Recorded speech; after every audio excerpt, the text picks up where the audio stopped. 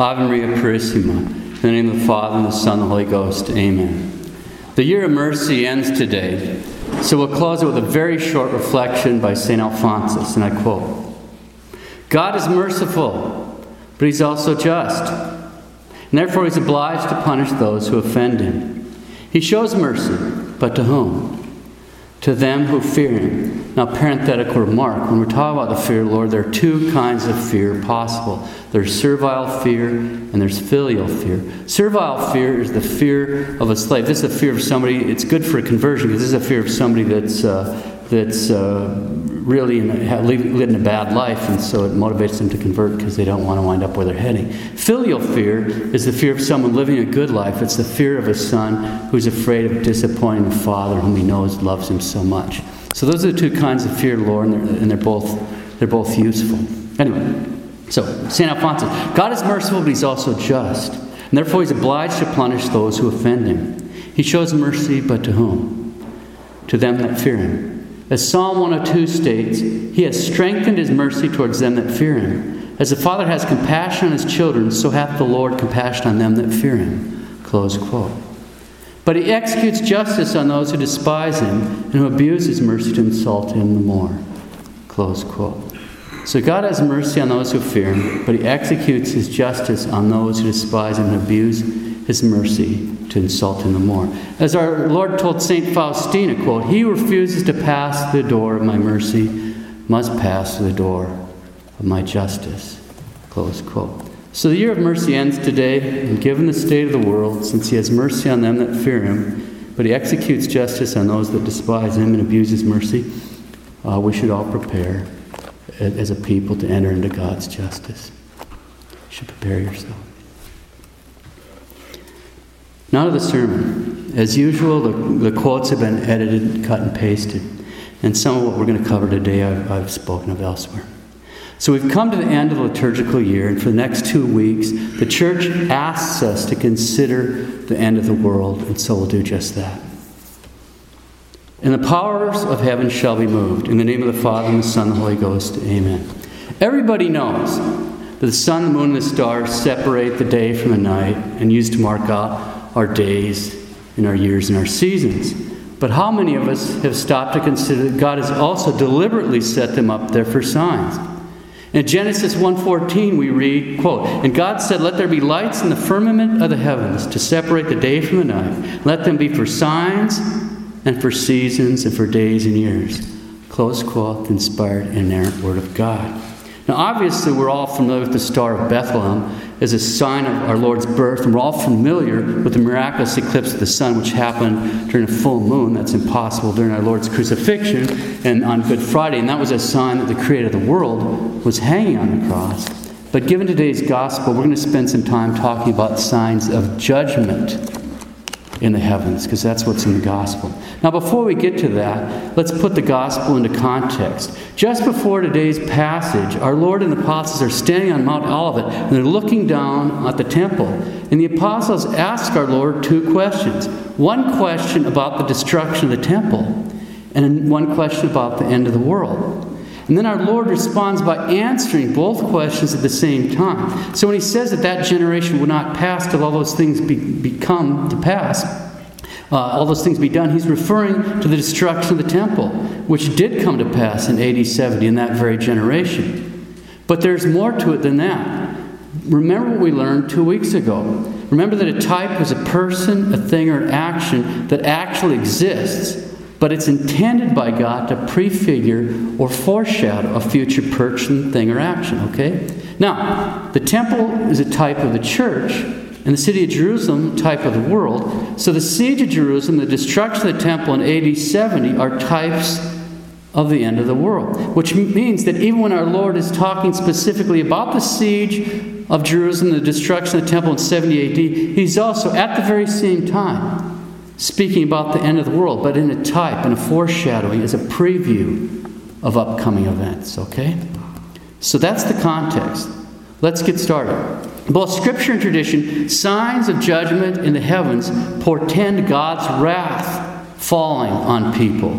They're prophetic signs that foreshadow the overthrow and destruction of kingdoms, nations and peoples, and even the world. For example, Isaiah chapter 13 uses terms like what we heard in today's gospel. I quote from the prophet Isaiah. "The day of the Lord comes, cruel, with wrath and fierce anger. For the stars of the heavens and their constellations will not give their light. The sun will be dark at its rising, the moon will not shed its light. I will make the heavens tremble, and the earth will be shaken out of its place." Close quote. Now all that is referring to the upcoming destruction of Babylon, which took place in 539 BC. But it's also a type of the end of the world. So it can stand for more than one thing. Consider some of the heavenly signs and portents sent by God before the fall and destruction of Jerusalem and the temple in AD 70, which were recorded by an eyewitness, the Jewish historian Flavius Josephus. I quote from his work.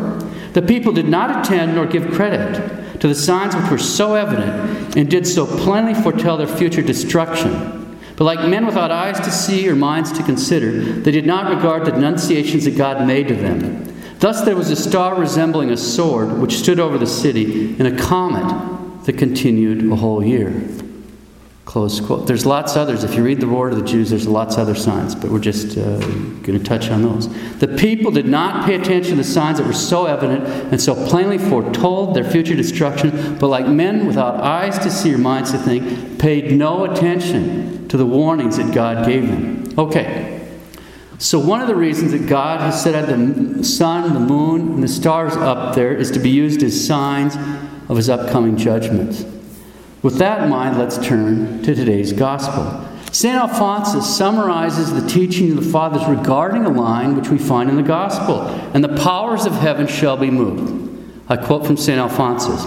"Another sign of the end of the world will be, and the powers of heaven shall be moved. Some understand this to mean tremors and unusual movements which will occur in the heavens. That is, the firmness of the heavens will seem to be lacking as they will tremble before the Lord comes to judge the world." Close quote. End quote. "The coming of the judge will be preceded by fire. Fire will descend from heaven, shall burn the earth and all things upon the earth. The earth, defiled by sin, must be purified by fire." Close quote, St. Alphonsus Liguori, Doctor of the Church. Tremors and unusual movements in the heavens. The firmness of the heavens will seem to be lacking as they will tremble. Fire will descend from heaven. Now, I don't know what that sounds like to you, but I'll tell you what it sounds like to me. It sounds exactly like the miracle of the sun.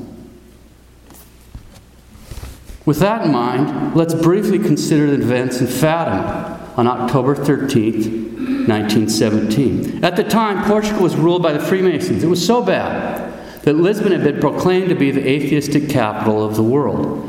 The prevailing attitude of the Portuguese press and elites was an atheistic, extremely hostile, mocking disbelief in anything that had anything to do with Catholicism. In many ways, it's very similar to our own situation today. For 3 months, since July 13th, 3 small children who could neither read nor write, Lucia dos Santos, she's 10 years old, and her 2 cousins, Francisco Marto, who's 9 years old, and Jacinta Marto, 7 years old, had been predicting that Our Lady would perform a great miracle on October 13th. A miracle had been publicly announced 3 months in advance as to the precise date, time, and place. There is literally nothing like this in the entire history of the world. This is literally an absolutely unparalleled historical event. The precise date, time, and place of a public miracle had been announced 3 months in advance by illiterate peasant children from a tiny village in the hills of Portugal. Now we'll cut and splice quotes of eyewitnesses to get some sense of what happened.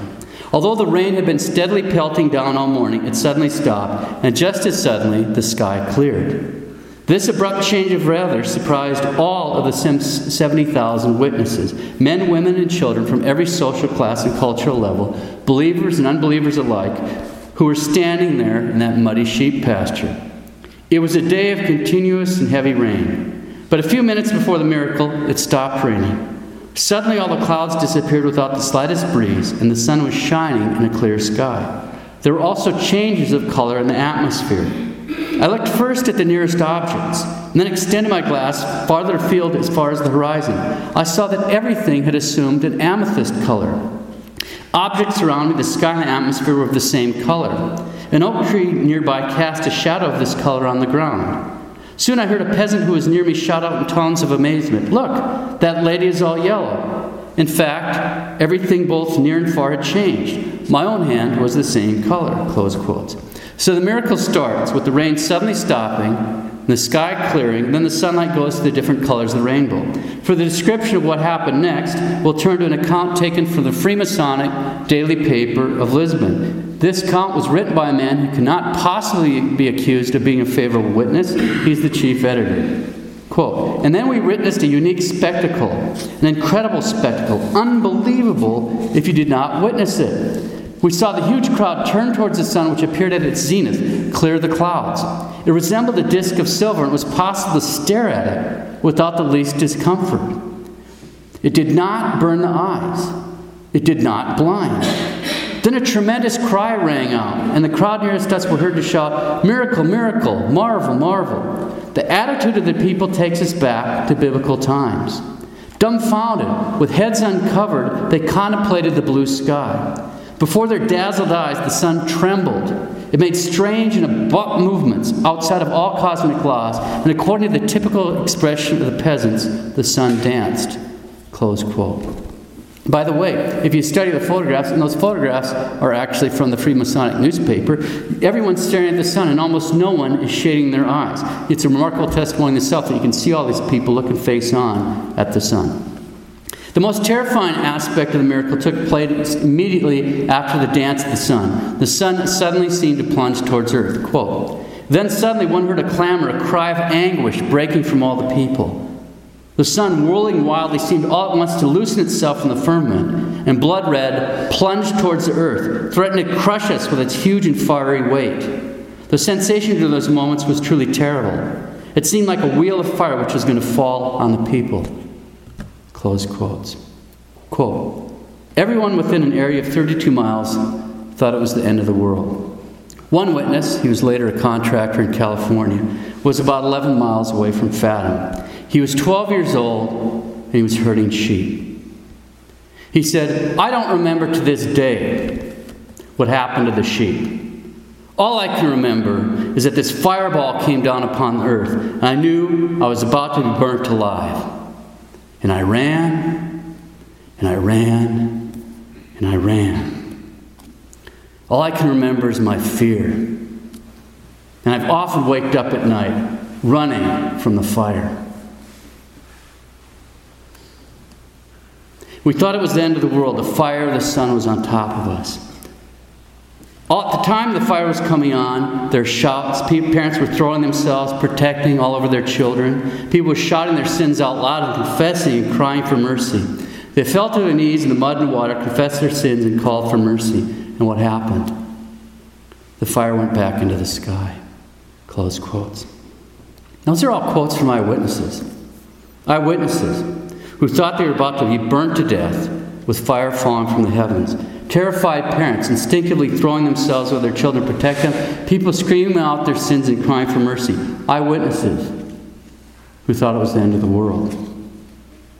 And all those people, who were for the most part soaked to the bone, were amazed to discover they were dry, and so was the ground. Quote, "This enormous multitude was drenched, for it rained unceasingly since dawn. But though this may appear incredible, after the great miracle, everyone felt comfortable and found his garments quite dry, a subject of general wonder.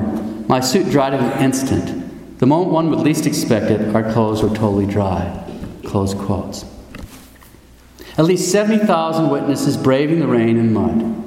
When suddenly the sky clears, the sun shoots out the colors of the rainbow, it whirls and spins and dances, but then breaks free and hurtles towards earth. People convinced they're about to be burnt alive, fall to their knees in the mud and the water, confess their sins, cry out for mercy, and then the sun retreats, leaving everyone in dry clothes on dry ground. At least 70,000 witnesses, and many of them not believers, that went there to mock the Catholics. The miracle of the sun and the prophecy of the miracle 3 months in advance are verifiable historical facts. It's obvious that both the precise fulfillment of this prophecy as to the date, time, and place of the miracle, as well as the events of the miracle itself, can only be explained as direct acts of God Himself. This is not a private revelation. This is not the words of Our Lady. This is a historical event. Let's make sure we have some idea of how amazing this reality is by pausing there for a minute to put it into its larger historical context. If we stand back a little and consider the entire history of the world, to put the miracle of the sun in context, we see we have 5 roughly comparable events. 5 similar miracles of absolutely incredible magnitude. There's the parting of the Red Sea by Moses. There's the stopping of the sun and the moon in the sky by Joshua. There's the moving of the sun backwards in the sky 10 full hours by the prophet There's the total eclipse of the sun during a full moon, complete impossibility, which took place at the crucifixion of our Lord. And there's the miracle of the sun. In the entire history of the world, there are 5 of these miracles. 4 of those miracles are found in the Holy Bible. 3 in the Old Testament and 1 in the New Testament. And out of all those miracles, the only one that was predicted beforehand, 3 months beforehand, happened in our own time. We still have some very old people that were alive when this happened. That's Fatima. It's completely incredible. In the entire history of the world, the miracle of the sun is an absolutely unique and unparalleled event. You should let that sink in. That means something. We're being told something very, very important here. Why did God perform that miracle?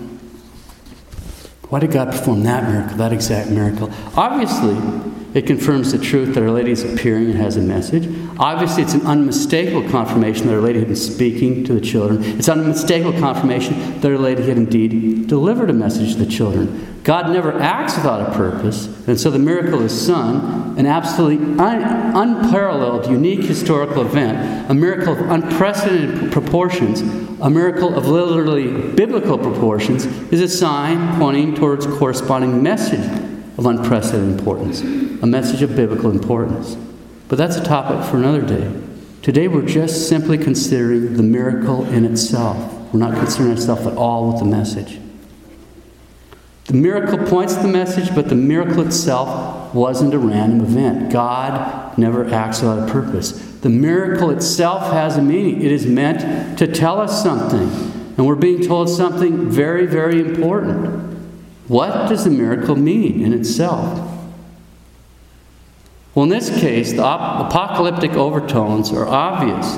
That's not reading a meaning into the miracle after the fact, as we just heard. The witnesses themselves were convinced of this. The nearly unanimous reaction of the witnesses was that they were seeing the end of the world. See, apocalyptic image in this miracle is also consistent with the tradition of the church, as we saw earlier when considered the remarks made by St. Alphonsus. People are concerned with the message of Our Lady to the children. They should be, but the miracle itself means something, because God never acts without a purpose. So what does it mean in itself? We'll use the Scriptures as a basis for reflection to quickly consider 2 aspects of this miracle, basing ourselves on a passage from the 2nd chapter of 2 Peter, starting at verse 5. Slightly abridged. Quote, God spared not the original world, bringing in the flood upon the world of the ungodly, and reducing the city of the Sodomites and the Gomorrites into ashes, and delivered justice to Lot, oppressed by the injustice and lewd conversation of the wicked. So that's the inspired word of God. In this scripture, St. Peter speaks of God's judgment at the time of Noah and the time of Sodom and Gomorrah. What does any of that have to do with the miracle of the sun? We'll answer that by considering 2 aspects of the miracle as signs or portents of judgment in the heavens. The first aspect, the parting of the clouds and the sun shooting out all the colors of the rainbow. My personal opinion is that the downpour which suddenly ceased, followed immediately by the clearing of the sky and the sun shooting out the various colors, all that's meant to remind us of the great flood and the rainbow. The rainbow is a visible reminder, on the one hand, that even if we don't understand, as long as we're faithful and obedient like Noah and his family, then even if the whole world be swallowed up in a flood, God is merciful and He'll take care of us. So that's on the one hand. Now, on the other hand, the rainbow is also a sign of what happens to men if they're evil and faithless and disobey God. It's the visible sign that God will never destroy the world again with water. And so this aspect of the miracle is meant to remind us of God's judgment. But as St. Peter said, he spared not the original world when he brought in the flood on the world of the ungodly. And as we've seen, signs in the heavens are portents of the overthrow and destruction of governments and societies, of the looming judgments of God being rendered at a political level, since nations have to be judged in this life. In that regard, I'm also of the opinion, and that's all it is, that the various colors point forward to the so-called color revolutions in our own time, like the Rose Revolution in the Republic of Georgia, the Orange Revolution in Ukraine, the Pink Revolution in Kyrgyzstan, the Blue Revolution in Kuwait. All these orchestrated regime change operations, which for the past several decades have been destabilizing and toppling governments. They always follow the same basic pattern. Activists that are typically funded and trained by so-called NGOs, these non-governmental organizations, stir up protests and civil unrest, question the legitimacy of an election, and accuse the leader of some type of authoritarianism. The goal is to, quote, debilitate and disorganize the pillars of state power, neutralize security forces, and create a sensation of chaos and instability, close quote. And it works. It works. Since the election, we've been seeing what has already been dubbed the Purple Revolution here in our own country, with riots in at least 10 major cities. These riots may only be the beginning of sorrows. If they can't intimidate the Electoral College, we may really get a taste of our own medicine around inauguration time. Anyway, so we've considered the parting of the clouds and sun shooting out all the colors of the rainbow as signs or portents of judgment in heaven. Now let's consider the second aspect, which is the falling of the sun. The falling of the sun is meant to remind us of the fire from the sky that, as St. Peter said, reduced the cities of the Sodomites and the Gomorrites into ashes. At the same time, it's also meant to remind us of the fire from the sky that both Scripture and tradition tell us will destroy the world before our Lord comes to judge the living and the dead. So this aspect of the miracle is also meant to remind us of the judgments of God. And as we've seen, the witnesses themselves were convinced that when the sun was falling, they were seeing the end of the world. So the rain and the rainbow symbolize the punishment of the flood at Noah's time, and the falling of the sun symbolized the fire from the sky that destroyed Sodom and Gomorrah. And as we saw just a few weeks ago, both the judgment on the whole world during the time of Noah and the judgment on Sodom and Gomorrah are intimately related. We read something to that effect from the Jewish commentaries known as the Midrash, these ancient commentaries. We heard this 2 weeks ago. Again, I've edited it for the sake of the young, but just as a reminder, these ancient commentaries state, quote, the generation of the flood was not wiped out until they wrote marriage documents for perverse marriages. In other words, the sins which provoked the great flood were the same sins for which Sodom and Gomorrah were destroyed by fire and brimstone from heaven, and are the same sins which we have going on all around us today, not only approved and promoted and protected by our federal government, but by many other governments throughout the world. Isn't it interesting? The Sodomites have chosen the rainbow as the symbol for their movement. And given the association of purple with the Sodomite movement, isn't it interesting that activists have apparently chosen it as the color of what appears to be a revolution here in America? Noah preached for 100 years before the great flood struck. And as we know, almost no one paid any attention to his warning. The miracle of the sun is very, very clear warning from Our Lady about upcoming events, a wake-up call for all those with eyes to see. But as it was in the days of Noah, so it is in our days. Very few seem to take her warning seriously either. As we close in on 100th anniversary of the miracle of the sun, we should ask ourselves if anyone's paid any attention to Our Lady's warning. Are we paying any attention to the signs that are so evident and so plain? Are we like men without eyes to see or minds to think? Are we paying any attention to the warnings that God has given us? Has anyone paid any attention to Our Lady's warning? Because she just gave another warning only 6 months ago. She just gave another warning. On May 4th, in the Portuguese town of Orem, that's 7 miles away from the Cova de Iria. The Cova de Iria is the very site where Our Lady of Fatima appeared in 1917. On May 4th of this year, Our Lady gave another warning. As the secular Portuguese newspaper Correio de Manhã reported on May 5th, quote, yesterday, more than 100 faithful experienced the phenomenon in Orem, which they describe as a new miracle of the sun. Close quote. I asked a friend of mine whose first language is Portuguese to give me a summary of what the witnesses reported on Portuguese TV. The videos are readily available online if you can understand Portuguese. For the first time in 50 years, the pilgrim statue of Our Lady of Fatima visited Orem had been venerated throughout the night in the church. At about 8 a.m., as soon as they processed out of the church with Our Lady, the miracle began, and it lasted about 15 minutes. The priest did not see anything unusual, but this was seen by about 100 of the people in the procession, who all described the same phenomenon. They could look at the sun, and the outer rim of the sun was spinning, and it was red. Then it turned golden, as if it were made of gold. Then it turned blue. The whole time it was spinning at high speed. The sun itself was also blinking.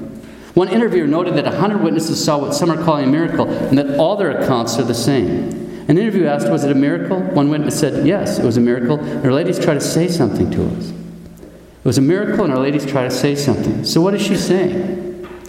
A little background will get a better grasp on what she's saying. On August 13th, 1917, the 3 children were kidnapped by the Freemasonic mayor of Orem.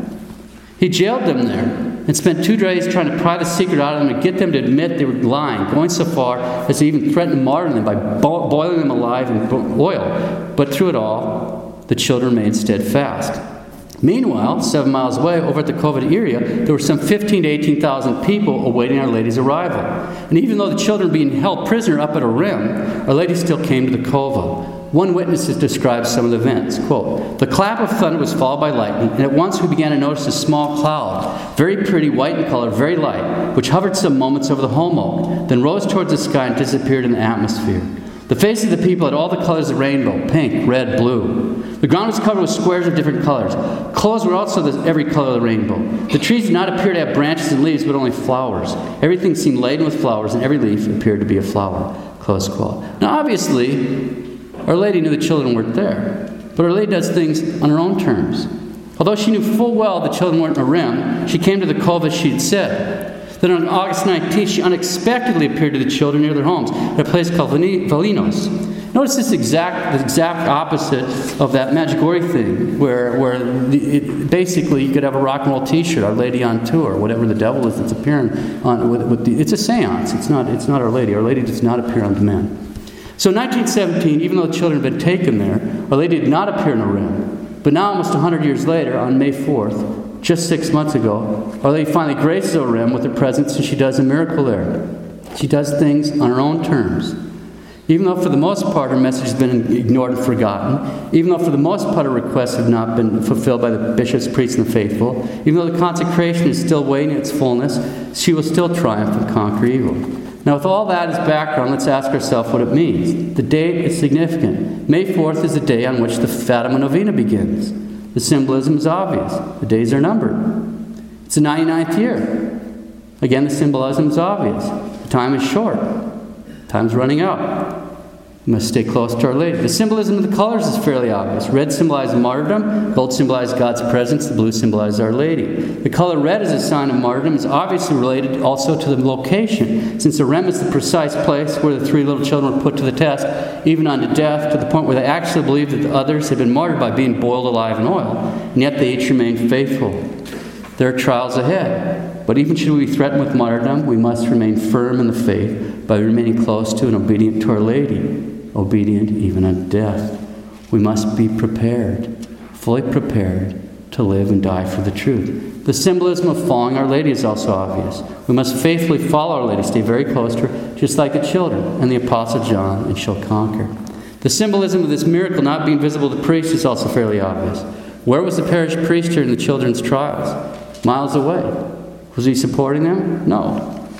The miracle of the sun should be in every single history book written since October 1917. Everyone in the world, not just the Catholics, should be familiar with all these details. And yet how many priests even pay attention to these details? We must pray for the priests and prelates, but stay faithful. Trust Our Lady, even when so many priests don't. Stay close to Our Lady, consecrate ourselves to Our Lady, and trust her just like the children of the Apostle John. Okay. If you mention these things about the miracle, for the most part, it's meant with jokes, mockery, and the like. We're living in a time when there's many false prophets and end-time prophecies, those Mayan calendar thing or that craziness about the year 2000, in a time in which people are saying the end is coming, then it comes and goes, and it's not the end. This atmosphere is created sort of immunity towards actually obeying our Lord's explicit command to read the signs of the times. Immunity against believing this is ever something we should even concern ourselves with. Almost every time I discuss these things with priests, the response is a super patronizing answer along the lines of, people have always thought they're living in the end of the world. And, they're saying it like they're patting you on the head. And it said, like, if there's nothing more to talk about, that's just the end of the discussion. And even entertain further thought on the question is stupid. We just continue doing what we're doing, living like we're living, because all these prophetic end times come and go and there's no end. The terrifying result of this sort of atmosphere is that when real danger and real prophet arrives, like Our Lady of Fatima, people laugh and scorn and mock her and pay her no heed. They tell themselves it's all just a private revelation. We don't have to believe it. They can't even bother to trouble themselves to consider the meaning of the miracle, which is not a revelation at all. It's a historical event. Once we see all this, we can see why those terrible things predicted for the end will arrive, why so many people will be caught off guard. We can see why these things, they'll come like a thief in the night, because so many people have been conditioned by the lies of false prophets, by the laxity of the priests, by the atmosphere of society to think there is no danger of our Lord coming. Are we paying attention to the signs that are so evident, so plain? Are we like men without eyes to see or minds to think? Are we paying any attention to the warning God has given us? Noah preached for 100 years before the great flood struck. And as we know, almost no one paid any attention to his warning. This latest miracle of the sun is a very, very clear warning from Our Lady about upcoming events, a wake-up call for all those with eyes to see. But as it was in the days of Noah, so it is in our days. Our Lord specifically said, He specifically states the conditions at the end of the world will mirror both the days of Noah and days of Sodom and Gomorrah. Let's close with a reflection on those days. As we've seen, Noah and his family lived in times similar to our day. They always strove to cling to the truth and had a great love for God. For years they tried to share that truth and love with others. But for various reasons, others wouldn't let that truth and charity enter their hearts. Like today, many, many people are living very sinful lifestyles. But certainly then as now, there are many people living a very mild life where they didn't seem like bad people. They're good neighbors, didn't seem so far off. Their hearts were lukewarm, neither hot nor cold. They're doing just enough to look good and ease their conscience and yet still fit in. So they could avoid being thought of as extreme, avoid becoming outcasts in the crazy world they were living in, pretty much like our day and age. Under God's orders, Noah preached repentance and built an ark. The whole time, the majority mocked him, the rest ignored him, and only a few remained friendly and kind to his face. But that was about it. They didn't embrace his preaching with their hearts. At best, they gave him a superficial hearing, a superficial agreement with his preaching, but they didn't embrace it with all their hearts.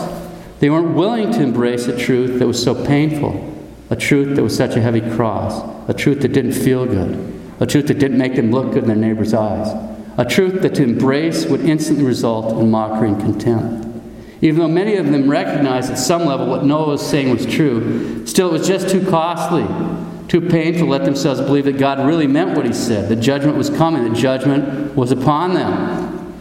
Yeah, it's bad, they tell themselves, but it's not that bad. Look at everybody else. I'm not that bad compared to them. There's safety in numbers. God knows we're weak. God has a sense of humor. And they push it out of their minds. They won't let them think about it. The Word of God was just too demanding. The Word of God was just too painful, too costly to fully embrace. And they'd lull their conscience to sleep with these soothing lies. Finally, the day arrives. People watched Noah and his family board the ark. They watched the miraculous gathering of animals load on board. And then God Himself closes and seals that huge door. And then the rain starts. It's really raining. Now people are starting to get scared. And the more it rains, the scared they get. They start knocking on the ark, pounding on the ark. Let me in. Let me in. Let me in. But it's too late. It's too late. For the past 100 years, they've rejected God's word. They rejected God's warning. God sent them a prophet. God sent them warning after warning, a full century of warnings. But they didn't listen. They didn't pay attention. They didn't place their faith in God. They placed their hope in themselves. Now the only reason they want on board is because they fear for their lives.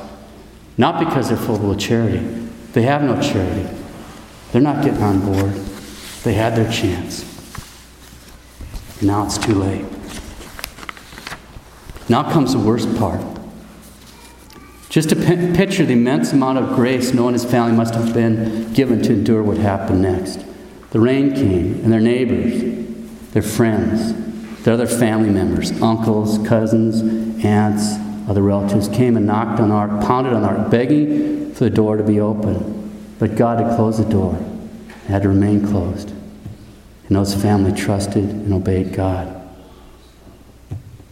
As his justice fell, God gave them immense grace to endure the screaming, the terror, the children desperate and crying, wailing for help. The mothers holding their babies up, begging them to at least take the babies and save them from this death. The desperation of those voices that once mocked them, now crying to them for help. But God closed the door, and it had to remain closed. The cold, dreary, depressing days and nights with all this horrific wailing and crying until finally the last cries drown out, leaving an eerie silence as the last person could no longer stay afloat and slipped into the flooding waters that cleansed the earth of sin. What great sorrow pierced the hearts of all those on the ark as they listened to the silence, the overwhelming sorrow that could have so easily been joy. If only those poor souls would embrace the virtues of faith, hope, and charity when there was still time. A great sorrow in spite of the consolation of realizing that some of those poor people had repented before drowning. What great thanksgiving Noah's family must have given to God for saving them in the midst of such an evil world, for giving them such a profound trust in God's mercy and justice. How unbelievably difficult this would have been. How much grace this would have taken to clearly recognize that God's justice is just and not try to let anybody else into the ark, not even a baby. How much grace it would have taken to not fall into temptation to play God and think they knew better. What a drive that should give each one of us to cling to the truth and charity in a world gone mad. A world where virtually no one even knows what truth and charity are. A world in which so many of our friends and neighbors have their own truth and live their own lives of this there is no God. A world in which even the priests and the bishops deny the moral laws of God. In which even the priests and bishops blatantly deny the justice of God. Blatantly deny that anybody goes to limbo. Blatantly deny that anybody goes to purgatory. Blatantly deny that anybody goes to hell. Do we know better than God? Is God's justice not just? Are we not called to trust God completely and trust that He knows what He's doing? The people in Noah's day did not trust, and look what happened to them. Lot's wife did not trust, and look what happened to her. Now we see even the priests and religious mocking Fatima, ignoring Fatima, indifferent to Fatima. Our Lady did a miracle. They don't believe in something that's actually historical and backed by so many tens of thousands of witnesses. Are we paying attention to the signs that are so evident and plain?